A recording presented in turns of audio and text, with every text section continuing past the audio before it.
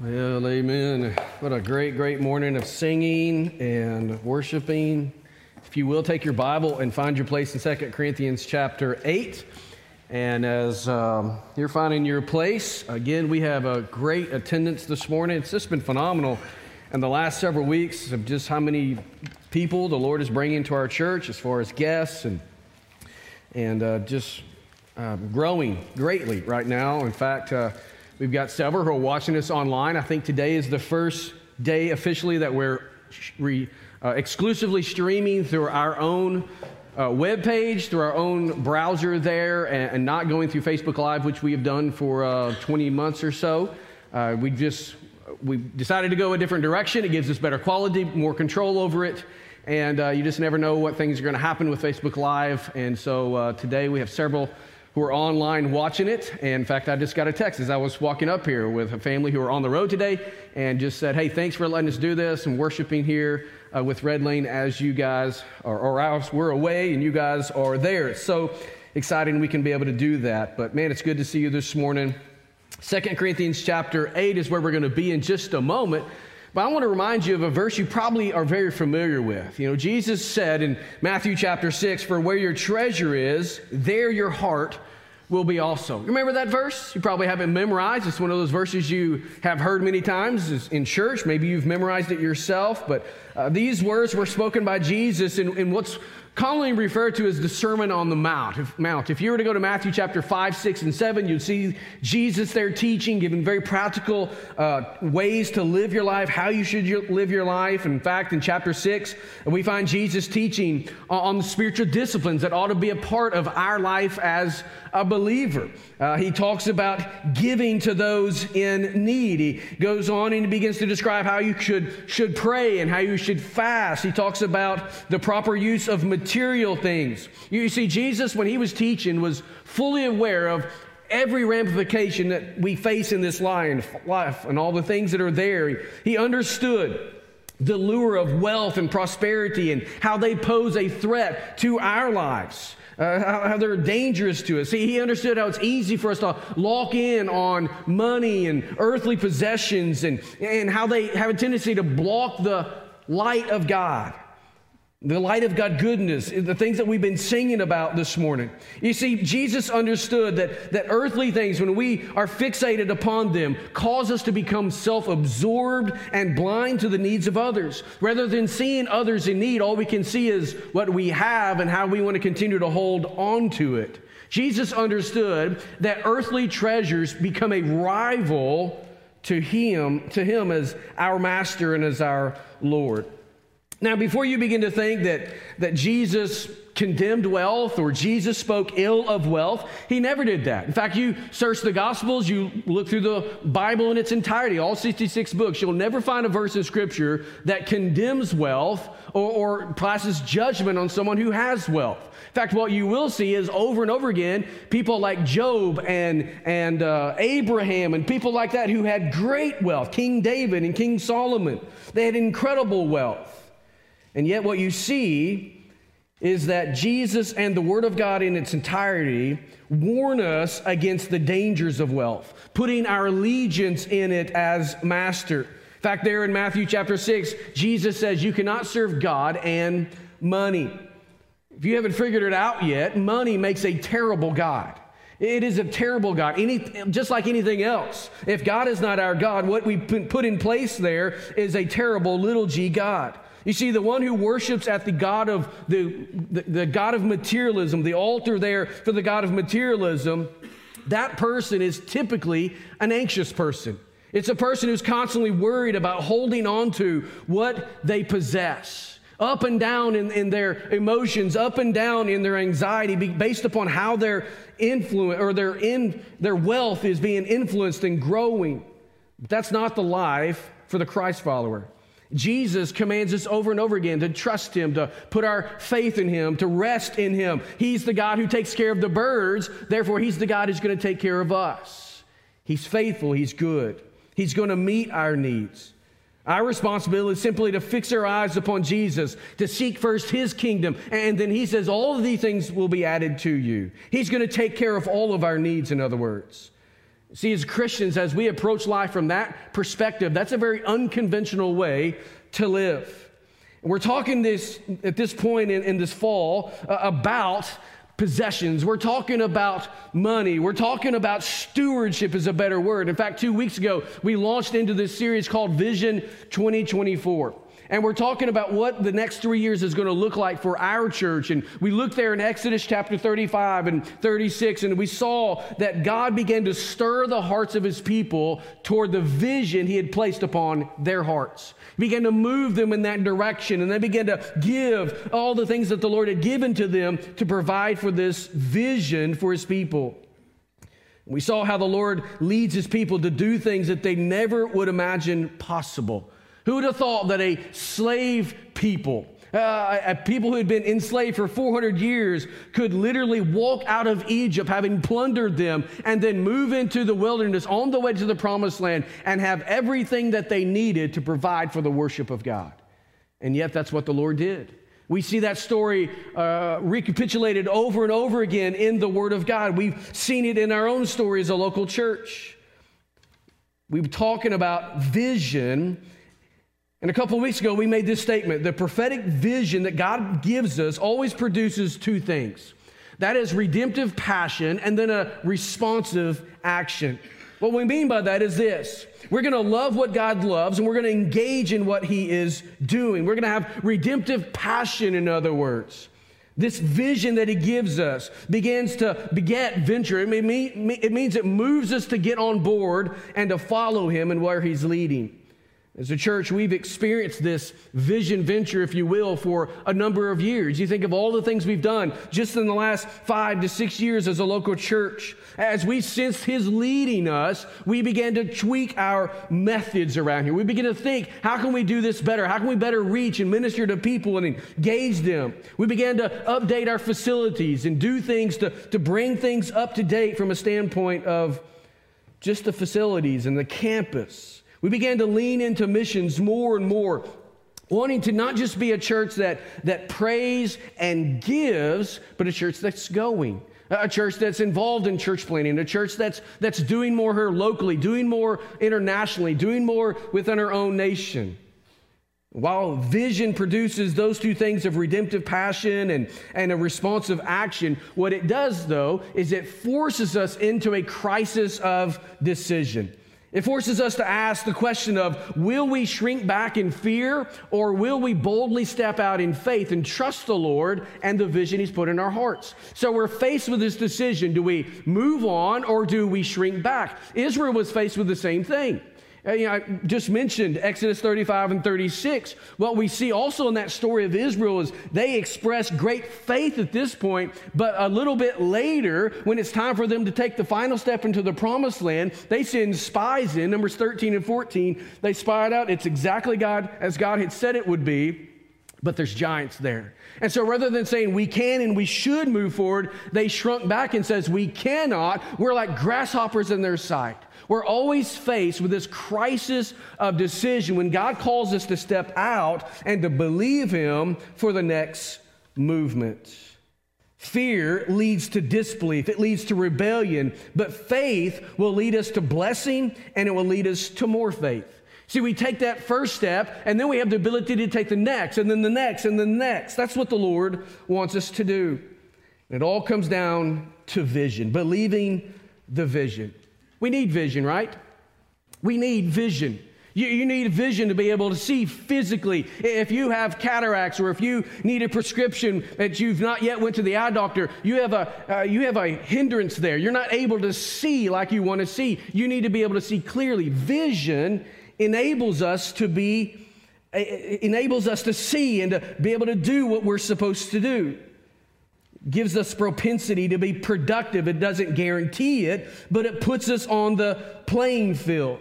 There's where we can exercise faith. That's the part of the equation that we need to exercise. So as we read through these passages that we've been looking at, what we see is God stirs our hearts to embrace his vision. That's what he did to Israel. And then we're faced with that crisis of decision. What will we do? Well, last week in Ephesians chapter 3, verse 20, we saw there that Paul admonishes us as the church to understand and to believe that God desires to do far more abundantly than we could ask or think. He outdreams us in everything that we set out to do. He outdreams us in that. In fact, when we started New Day 3+ years ago, we laid out a verse there. It was kind of our one verse that laid the groundwork for what we believe God was doing, and it's Habakkuk 1:5. That I'm going to do something in your midst. I'm going to do something in your days that if you were told, you would not believe it. And who would have thought 3+ years later, we were able to do all that we've done as this church? God is the one who outdreams us. God's the one who puts the dreams in our hearts. We just have to put faith to it. We have to put feet to the task. And so once we in faith put our yes on the table, it becomes apparent that God's activity will largely run on the rails of our open hands. You say, God has put this vision in my heart and I'm saying yes to it. Now he needs to do it. Yeah, he's going to do it, but he's going to do it through you. God's always going to do that through you. We saw that as we looked at Ephesians 3:20 and 21 last week. God is the one who gives us the faith. He gives us the resources, and we have to step out and believe him and trust him and do it. So what is that going to require? It's going to require a generous heart. That's what I want to talk to you about this morning. Hearts that give generously. You see, the amazing thing about all of this is that it does not necessitate that we be millionaires or have incredible resources as the Macedonians, in which we're going to look at in just a moment. All we have to do is say yes. All we have to do is believe. All we have to do is step out in faith. 2 Corinthians chapter 8, the Apostle Paul is speaking to the church in Corinth. He's talking to them about the vision God has placed upon his heart, a vision that he has shared with this church previously, the year before, a vision that he has shared with other churches. It's now on his third missionary journey, and he's coming back and he's encouraging them to participate.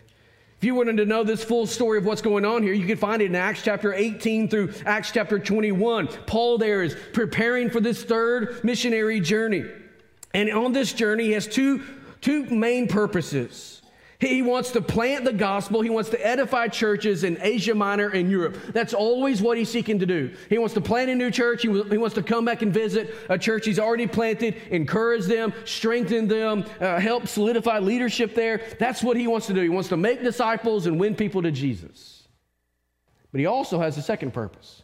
He wants to raise a large amount of money to minister and to meet the needs of Jewish Christians back in Judea. Those Jewish Christians were in dire straits. They were destitute because of famine as well as because of persecution. See, when they said yes and broke away from Judaism, their families and their employers and the community in which they lived largely said bye-bye to them. They ostracized them. They kicked them out of their community. And so they were left in very dire, difficult straits. And Paul knew that they needed a large infusion of cash. He also knew that if the Greek and Gentile churches in Europe could and would meet this need, then it would help heal this rift that was growing within the body of Christ, the church, both Jew and Gentile. And so during this third missionary tour, what the apostle is doing is he's mounting this special one-of-a-kind effort to raise a large amount of money to send back to Judea to minister and to meet the needs of his brothers and sisters, their brothers and sisters, in that region of the world. And so in 2 Corinthians chapter 8 and 9, Paul here is sharing with the believers in Corinth how believers in Macedonia had responded to his vision for giving to meet the needs of their brothers and sisters back in Judea. Now, who are these Macedonians? Were they a bunch of wealthy people? Were they a bunch of aristocrats? Did they have a mansion on every hill? Did they have large bank accounts? No, that's not who they were at all. The Macedonians were not a wealthy group of believers, but what we see here is that they give above and beyond their means to be a blessing and to participate in God's provision for those back in Judea, their brothers and sisters in Christ. So Paul, what he's doing here is he's sharing their story as a way to motivate the Corinthian believers to participate in this vision, this calling to minister to the body of Christ back in Judea. I want you to take your Bible there, if you got it, in 2 Corinthians chapter 8, and let's read verses 1 through 15. Now that you kind of hopefully got some context of what's going on here, this should make a little bit more sense. Paul says, we want you to know, brothers, about the grace of God that has been given among the churches of Macedonia. For in a severe test of affliction, their abundance of joy and their extreme poverty have overflowed in a wealth of generosity on their part. For they gave according to their means, as I can testify, and beyond their means of their own accord, begging us earnestly for the favor of taking part in the relief of the saints. And this, not as we expected, but they gave themselves first to the Lord, and then by the will of God to us. Accordingly, we urge Titus that as he started, so we should complete among you this act of grace. But as you excel in everything, in faith, in speech, in knowledge, and in all earnestness, and in our love for you, or you could translate that, in your love for us, see that you excel in this act of grace also. I say this not as a command, but to prove by the earnestness of others that your love also is genuine. For you know the grace of our Lord Jesus Christ, that though he was rich, yet for your sake he became poor, so that you by his poverty might become rich. And in this matter I give my judgment. This benefits you, who a year ago started not only to do this work, but also to desire to do it. So now finish doing it as well, so that your readiness in desiring it may be matched by your completing it out of what you have. For if the readiness is there, it is acceptable according to what a person has, not according to what he does not have. For I do not mean that others should be eased and you burdened, but that as a matter of fairness, your abundance at the present time should supply their need, so that their abundance may supply your need, that there may be fairness. As it is written, whoever gathered much had nothing left over, and whoever gathered little had no lack. What do we learn from these verses? What we learn here is that Christians give generously in response to the grace of the Lord Jesus Christ. See, we give because we have first received the miraculous gift. What is it that we've received as Christians? Think about the cross. Think about the bloodshed there on the cross. Think about that empty tomb. Think about the resurrection life that comes through Jesus. That is what we receive in him. See, when we understand the magnitude and the beauty of what Jesus has given us through the cross and what he's given us through that empty tomb, then how could we not give in response to grace? How could we not generously want to be a blessing to other people? And so with that in mind, let me just share with you quickly this morning 4 truths about generous giving. How can we be a generous people? What are we to understand about this idea of giving? First of all, generous giving, when we think about it, it is an act of grace. Generous giving is an act of grace. You see, what we find here in the opening verse of this chapter is a very unusual use of the word grace. We typically think of grace such as this: amazing grace, how sweet the sound that saved a wretch like me. We connect it to the gospel. We connect it to the cross. We connect it to the blood that was shed for our sins. We connect it to a resurrection life. We connect it to the new life we have in Jesus. And it is what it is. But Paul here uses grace as a kind of synonym for the act of financial giving. Look there, verse 1. We want you to know, brothers, about the grace of God that has been given among the churches of Macedonia. See, the Macedonian churches were those congregations there in northern Greece that had given a sacrificial offering toward this campaign. And Paul, as I mentioned earlier, wants to use their example to motivate the believers in Corinth. Often when we see or hear an example, it's an encouragement to us. Many times we won't do anything unless we see someone else do it first. It's amazing, in church life, we always have a response time here. And I can remember as a kid sitting in whether it was our student ministry or it was a big church, as we used to call it, with adults and kids and everybody in between. It's amazing, myself and others included. You feel like the Lord's moving your heart. You feel like you need to respond in some way, but you're just a little hesitant. But if someone else would move, it encourages you to move as well. Now, you don't have to step out to respond to the Lord. We know that, but sometimes you need to. Sometimes you ought to. That's slang. That's Southern slang for you should do that, right? You ought to. I had Jeff Foxworthy go through my head just there for a minute, his rendition about the words in the South. You ought to. You ought to move when the Spirit's moving. But sometimes we just need some encouragement. We need to see others doing it as well. And that's what Paul's doing here, is using the Macedonians to encourage and spur on the Corinthians in this desire to fulfill the vision. Look down at verse 6, and notice that the word grace here is again used in this way. He says, accordingly, we urge Titus that as he had started, so he should complete among you this act of grace. This refers to the financial gift Paul was expecting from the Christians in Corinth. So he refers to this anticipated act of grace. He describes it in the same way in verse 7. He talks about it in verse 9. Paul there is connected in verse 9 a little bit differently, but it's, again, this idea of grace being given. And there he's saying, hey, give in such a way like you've been giving, and he connects it to Jesus and what he's done for us. As a Christian, when we talk about grace, it's usually connected to mercy.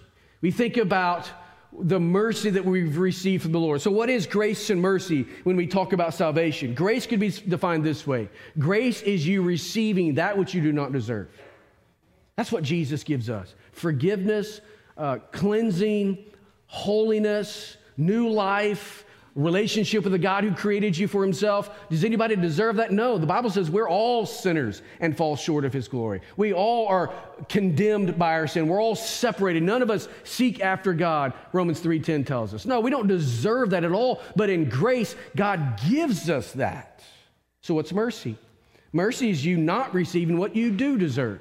So what do you as a sinner deserve? Judgment. Why? Because you've sinned against a holy God. You infinitely deserve judgment. Why? Because you've infinitely sinned against an infinite God. That's why the punishment is eternal separation from God in a place called hell. That is a literal place, by the way. That's what we deserve. But in mercy, God relents from that and gives us forgiveness. He gives us forgiveness of sin. He gives us new life. So he doesn't give us what we deserve, but he gives us what we do not deserve. That's how we think of grace and mercy. Paul is connecting it to the act of giving here. Generous giving is an act of grace. What does that mean? It means what Paul's talking about here is not coercion. It's not command. In fact, he says, hey, I'm talking about something that's not a command. It's grace giving. You're giving in response to the wonderful, beautiful gift that God's already given you. Giving, generous giving is an act of grace as we are just absolutely overwhelmed by the goodness of God, and we want to be the conduit that flows that back out on behalf of the Lord to be a blessing to others. It's the function of choosing to lavishly bless a cause or a person simply because you want to do so. There's a second truth that I want you to know about generous giving, and that is it is in response to the means of God. Now, I know what some of you are thinking. This guy is again preaching on money or stewardship again, and I don't have any to give, so how am I even going to do what you're asking me to do? First of all, you don't know what I'm asking you to do, so let's just hold the horses just a tad, right? But here's what I want you to see before we even get to that point. It's not according to your means. It's in response to the means, the resources, the banking account of Almighty God. Again, referring to the churches of Macedonia, what does Paul say in verse 2? He says, for in a severe test of affliction, their abundance. Who's there? The Macedonians in their test of affliction, their abundance of joy, their extreme poverty have overflowed in a wealth of generosity on their part. So what can we say about these churches in Macedonia who had made such significant contribution to the Lord's work? What can we say about them? Are these people rich? Well, I've already told you that they were not. In fact, we see very clearly from the Word of God that they were impoverished. He says extreme poverty. So the answer is no here. They're not enjoying a time of prosperity. They're for okays. We're not just busting at the seams. That was not the condition of the Macedonians. But what they had, they understood they had it because God had given it, so they generously gave it to others. That's what we see here. Giving in response to the means of God. They were going through this severe trial, and yet they possessed overflowing joy.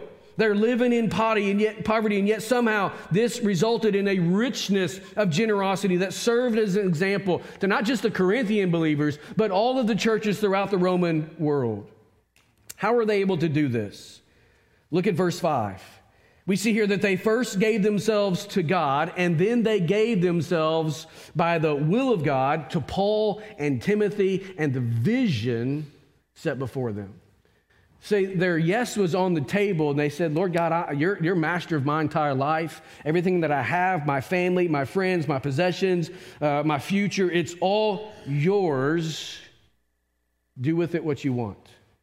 I will give in accordance. So they give themselves to the Lord. And we go back to Matthew chapter 6. Jesus, again, teaching there on the Sermon on the Mount. He tells us you can't serve God and money. He tells us where your heart is, there your treasure will be also. And then in verse 33, he says, seek first the kingdom of God, and all these things will be added to you. So they understood that the best place for the Christian to live is in the will of God, with our hearts set on God and his kingdom. And when that's the case, it's not their stuff, it's his stuff. So they were giving in response to the means of Almighty God.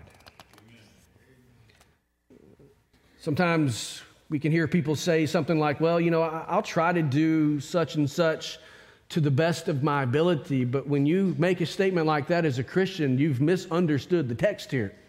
They're not giving according to their ability. They were giving according to God's ability.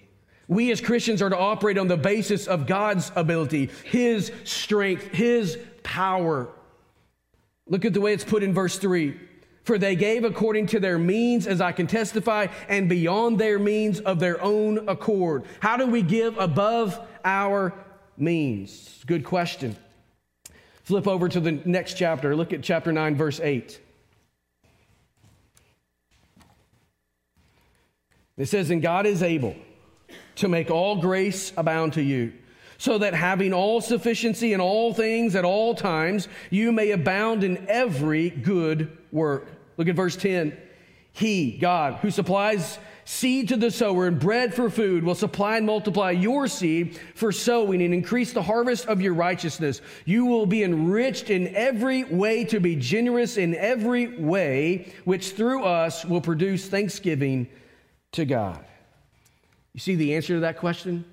How do we step out and trust the vision? How do we step out and trust the Lord's leading us in this vision? We look at our finances, we look at all of the things that we have or don't have, and we begin to weigh those out, and yet our heart is leading us to move in a certain direction, and it doesn't make sense on paper. How are we to do that? You give yourself first to God, and then to the will of God and the vision he's put on your heart. And verse 8, 10, and 11 in 2 Corinthians chapter 9 begin to be fulfilled in your life. He makes it happen. You remember when Jesus was teaching his disciples? It's there in the Sermon on the Mount as well, I believe. And he's got a bunch of people on the hillside, and Jesus, or the disciples come and like, hey, man, these guys are hungry. We need to dismiss them so they can go and get some food, and maybe they can come back. We can teach later. And he's like, no, you feed them right now.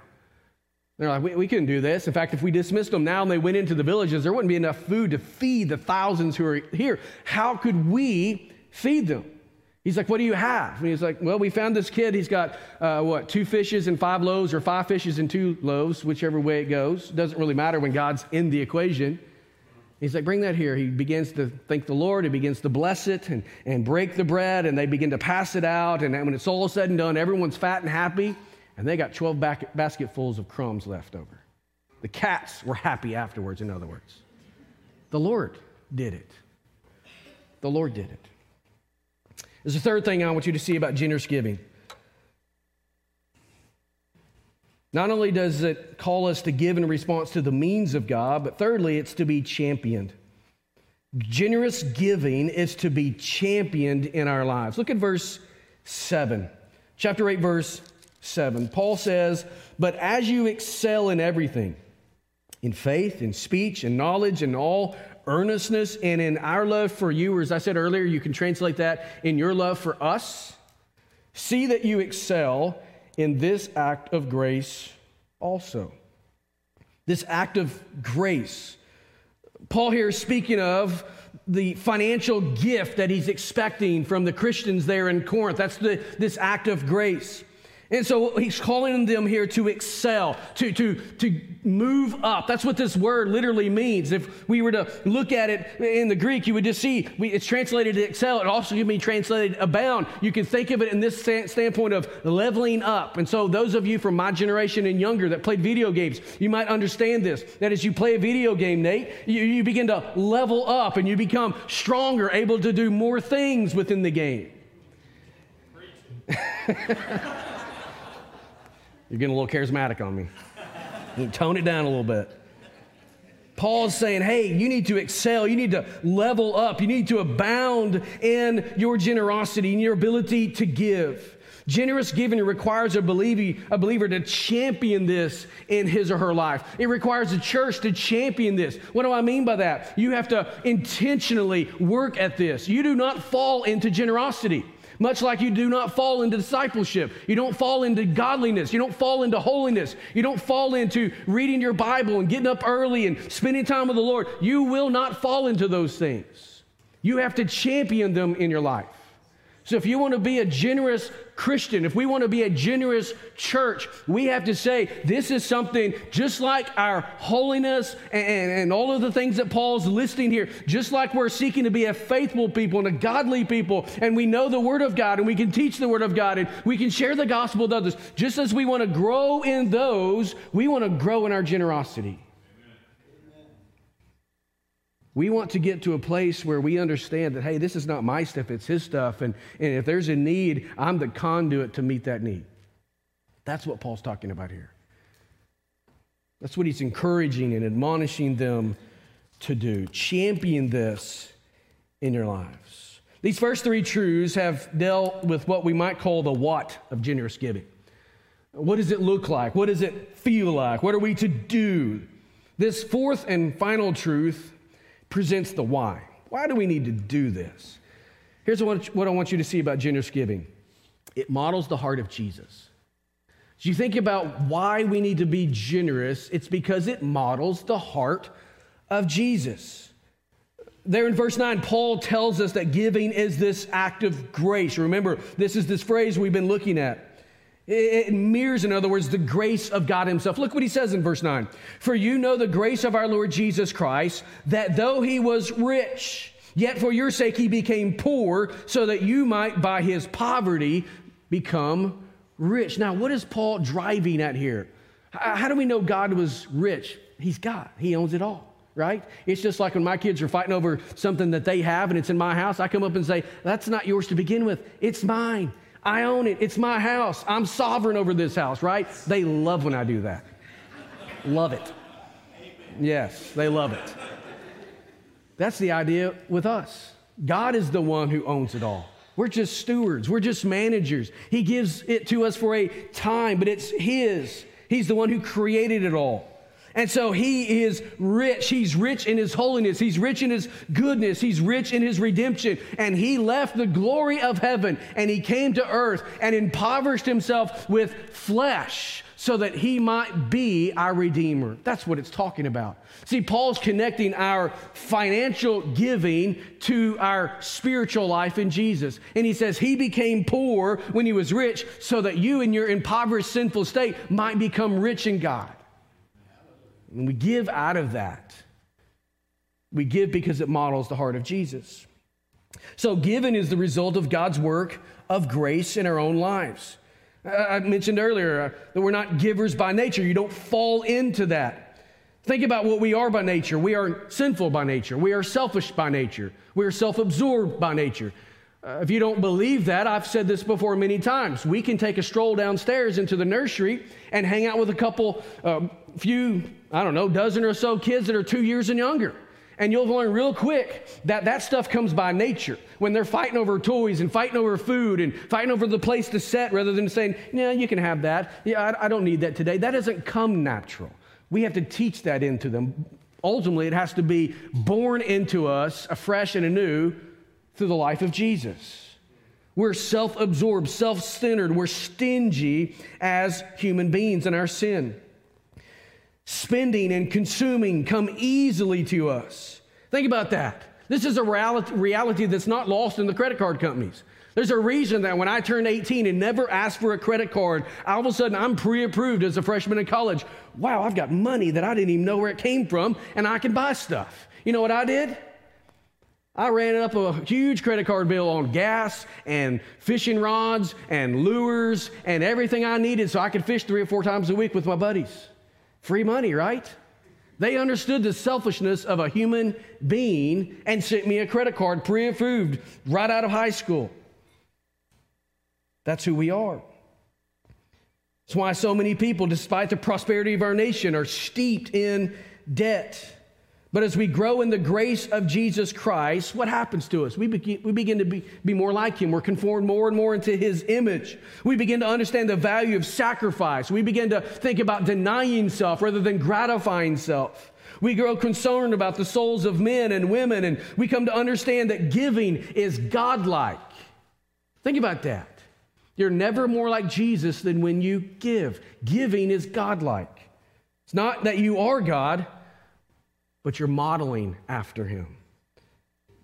Most famous verse in all of the Bible, the ones that even pagans can quote, is what? John 3:16. For God so loved the world that He took. God so loved the world that He robbed. Is that what it says? No, it's He gave. Jesus didn't come to gratify Himself. He came to give Himself on behalf of others. The overflow of God's grace in our lives empowers us to be like Jesus, to be givers. I think I've shared with you before, a few years back. Well, it's happened many times. Really, almost every time I've been in a third world country on a mission trip and just meeting with the church there, I'm always overwhelmed by the generosity of believers who have little to nothing compared to what we have. And you may sit here and think, man, we don't have much in America. Let me take you to some places I've been around the world, and you'll realize you are wealthy, right? You're in the top 1% of the world's population, even if you think that you have nothing today. And yet I sat there with those believers. I can remember one time we rolled up at the orphanage that we would work with in western Uganda, and we pull up there and we get out and the kids running to us. They're so excited to see us, and they want to put on a performance for us and sing to us. And as we're kind of gathering for that, they bring out all of this wonderful fruit. I mean, if you don't like pineapple, there's something wrong with you. But I understand that when you buy a pineapple in America, it's been picked from somewhere not close to here. And so they pick it green and they ship it here, and then it ripens, but it's never as sweet as it could be. But if you get a pineapple from a place where they just picked it off the vine and brought it and put it on your plate in front of you, it's like sucking on sugar. It is the glory of God in a fruit, right?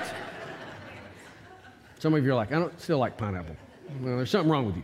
So they bring out this pineapple, they bring fresh bananas and mangoes and all of the things that they grew right there on the place, and it was like having heaven on earth. They brought us their best. Why? Because they're generous. They wanted to give. They wanted to be a blessing to us, Americans, who have so much. Giving models the heart of Jesus. When we give generously, we're modeling the heart of the Lord. I hope that your heart is resonating with what we're seeing here in 2 Corinthians 8. Some of you, I realize, might be wondering how you could ever participate in something like that. They're like, I just don't know. Right now, I don't have 2 nickels to rub together. Right now, I'm just so, I get a paycheck on Friday and it's gone on Saturday. I understand that. I live that life.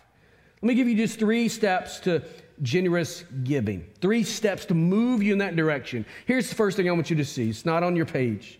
But honor God first with the tithe. You say, I don't know how I can do that. You need to do it regardless. Sometimes you just need to say yes to the Lord. Yes to the command of God. And I firmly believe, I've told you many times, that I don't see anywhere in the New Testament where the tithe in the Old Testament is negated in the New Testament. I believe it's still there. So that's entry-level giving. And so if you want to move into a place of being generous, it needs to start with the first 10% of what God gives you through your income. Start there. Just trust God for it. Believe God for it. I've told you many times how Kara and I, over the last almost 19 years of marriage, God's moved us to different churches, and rarely have we been moved to a church with this incredible boost in salary. And almost always, when you take in consideration the cost of living, it's been a decrease in what we were getting. It happened when we moved to Alabama. We bought a house, and we were, I think, $500 in the red every single month on paper. We moved here and it was more than that on paper. We sold a house for $120,000 less than what we were able to buy a house here and didn't get but about 200 square feet more at the time. Right? And yet God has always taken care of us, always met our need. Why? Because we honor the Lord in this basic area of giving. Second step, work to be debt-free. It's going to take work. Many people in the American church have believed that the lie that debt is acceptable and even beneficial. I would tell you this morning, it's not. Proverbs 22:7 says, the rich rules over the poor, the borrower is the slave of the lender.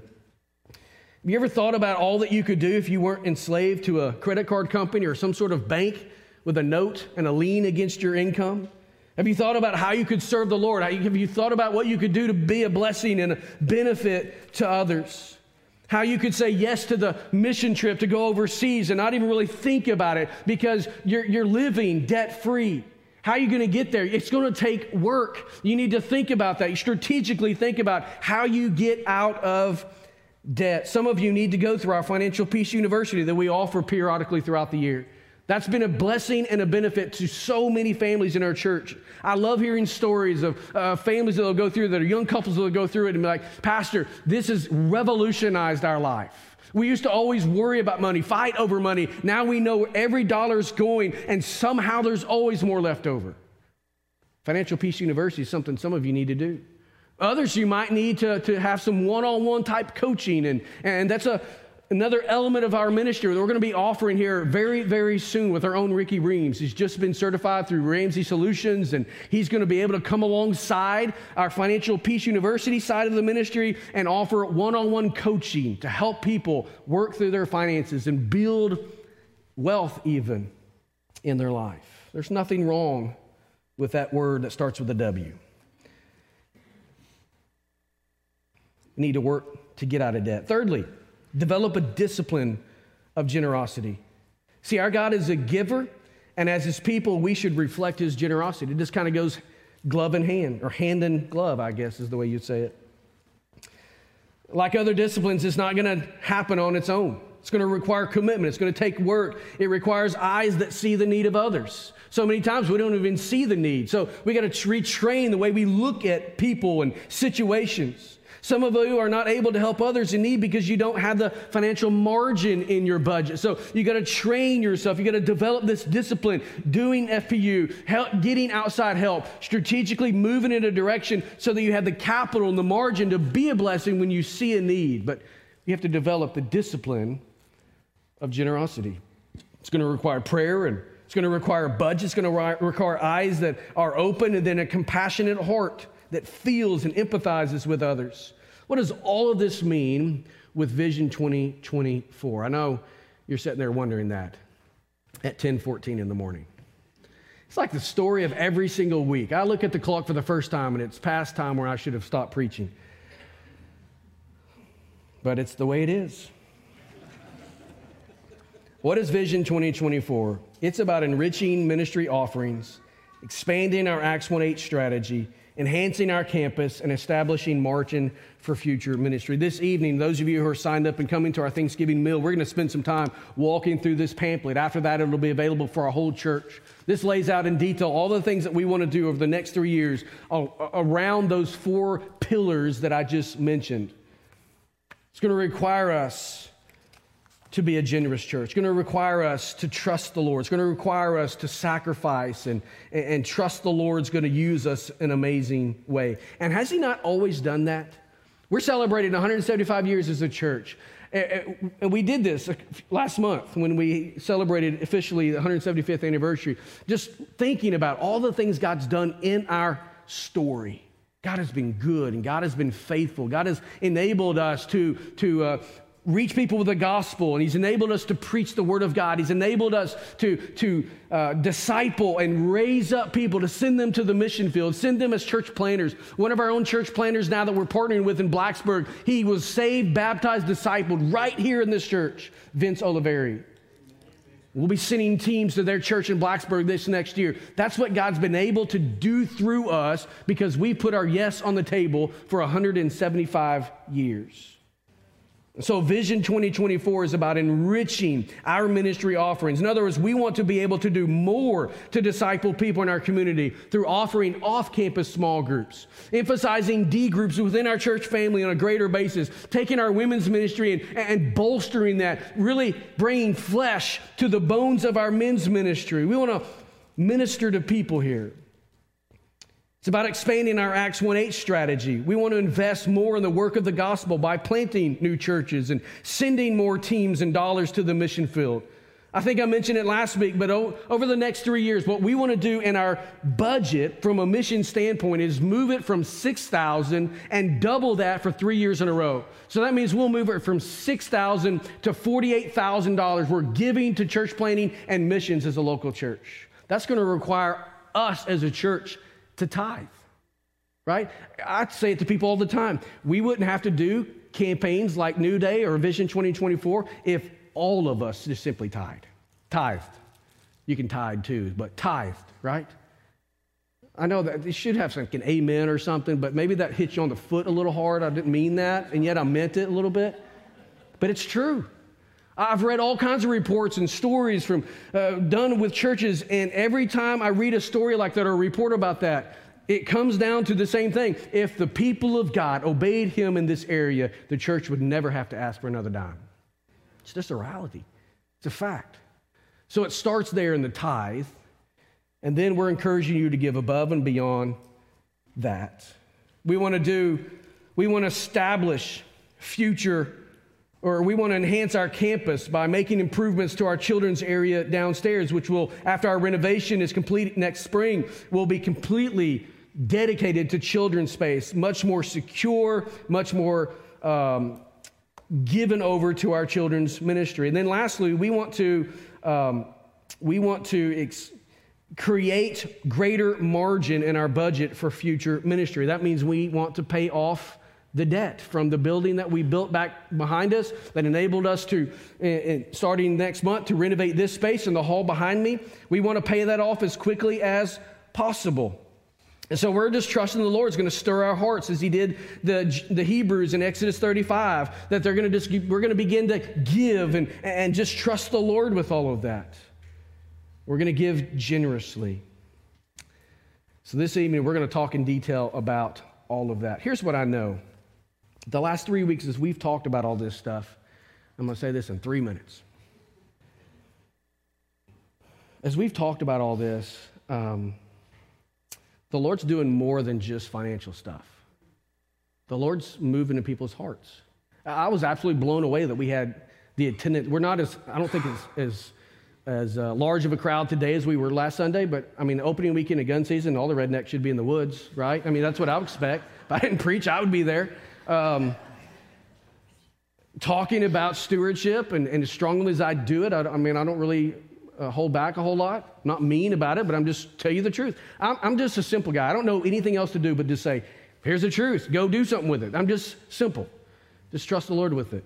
And yet we had 209 in our worship service last week. I could see on people's faces, and I don't know everything about what's going on in a person's heart, but I can usually tell that something's going on there when I see tears going down faces. And so God's doing things spiritual even while we're talking about the material. But even as we talk about the material, we're talking about the spiritual. You see that? Here's what I'm trying to say. God doesn't care about your money. He cares about your heart. Where your treasure is, there your heart will be also.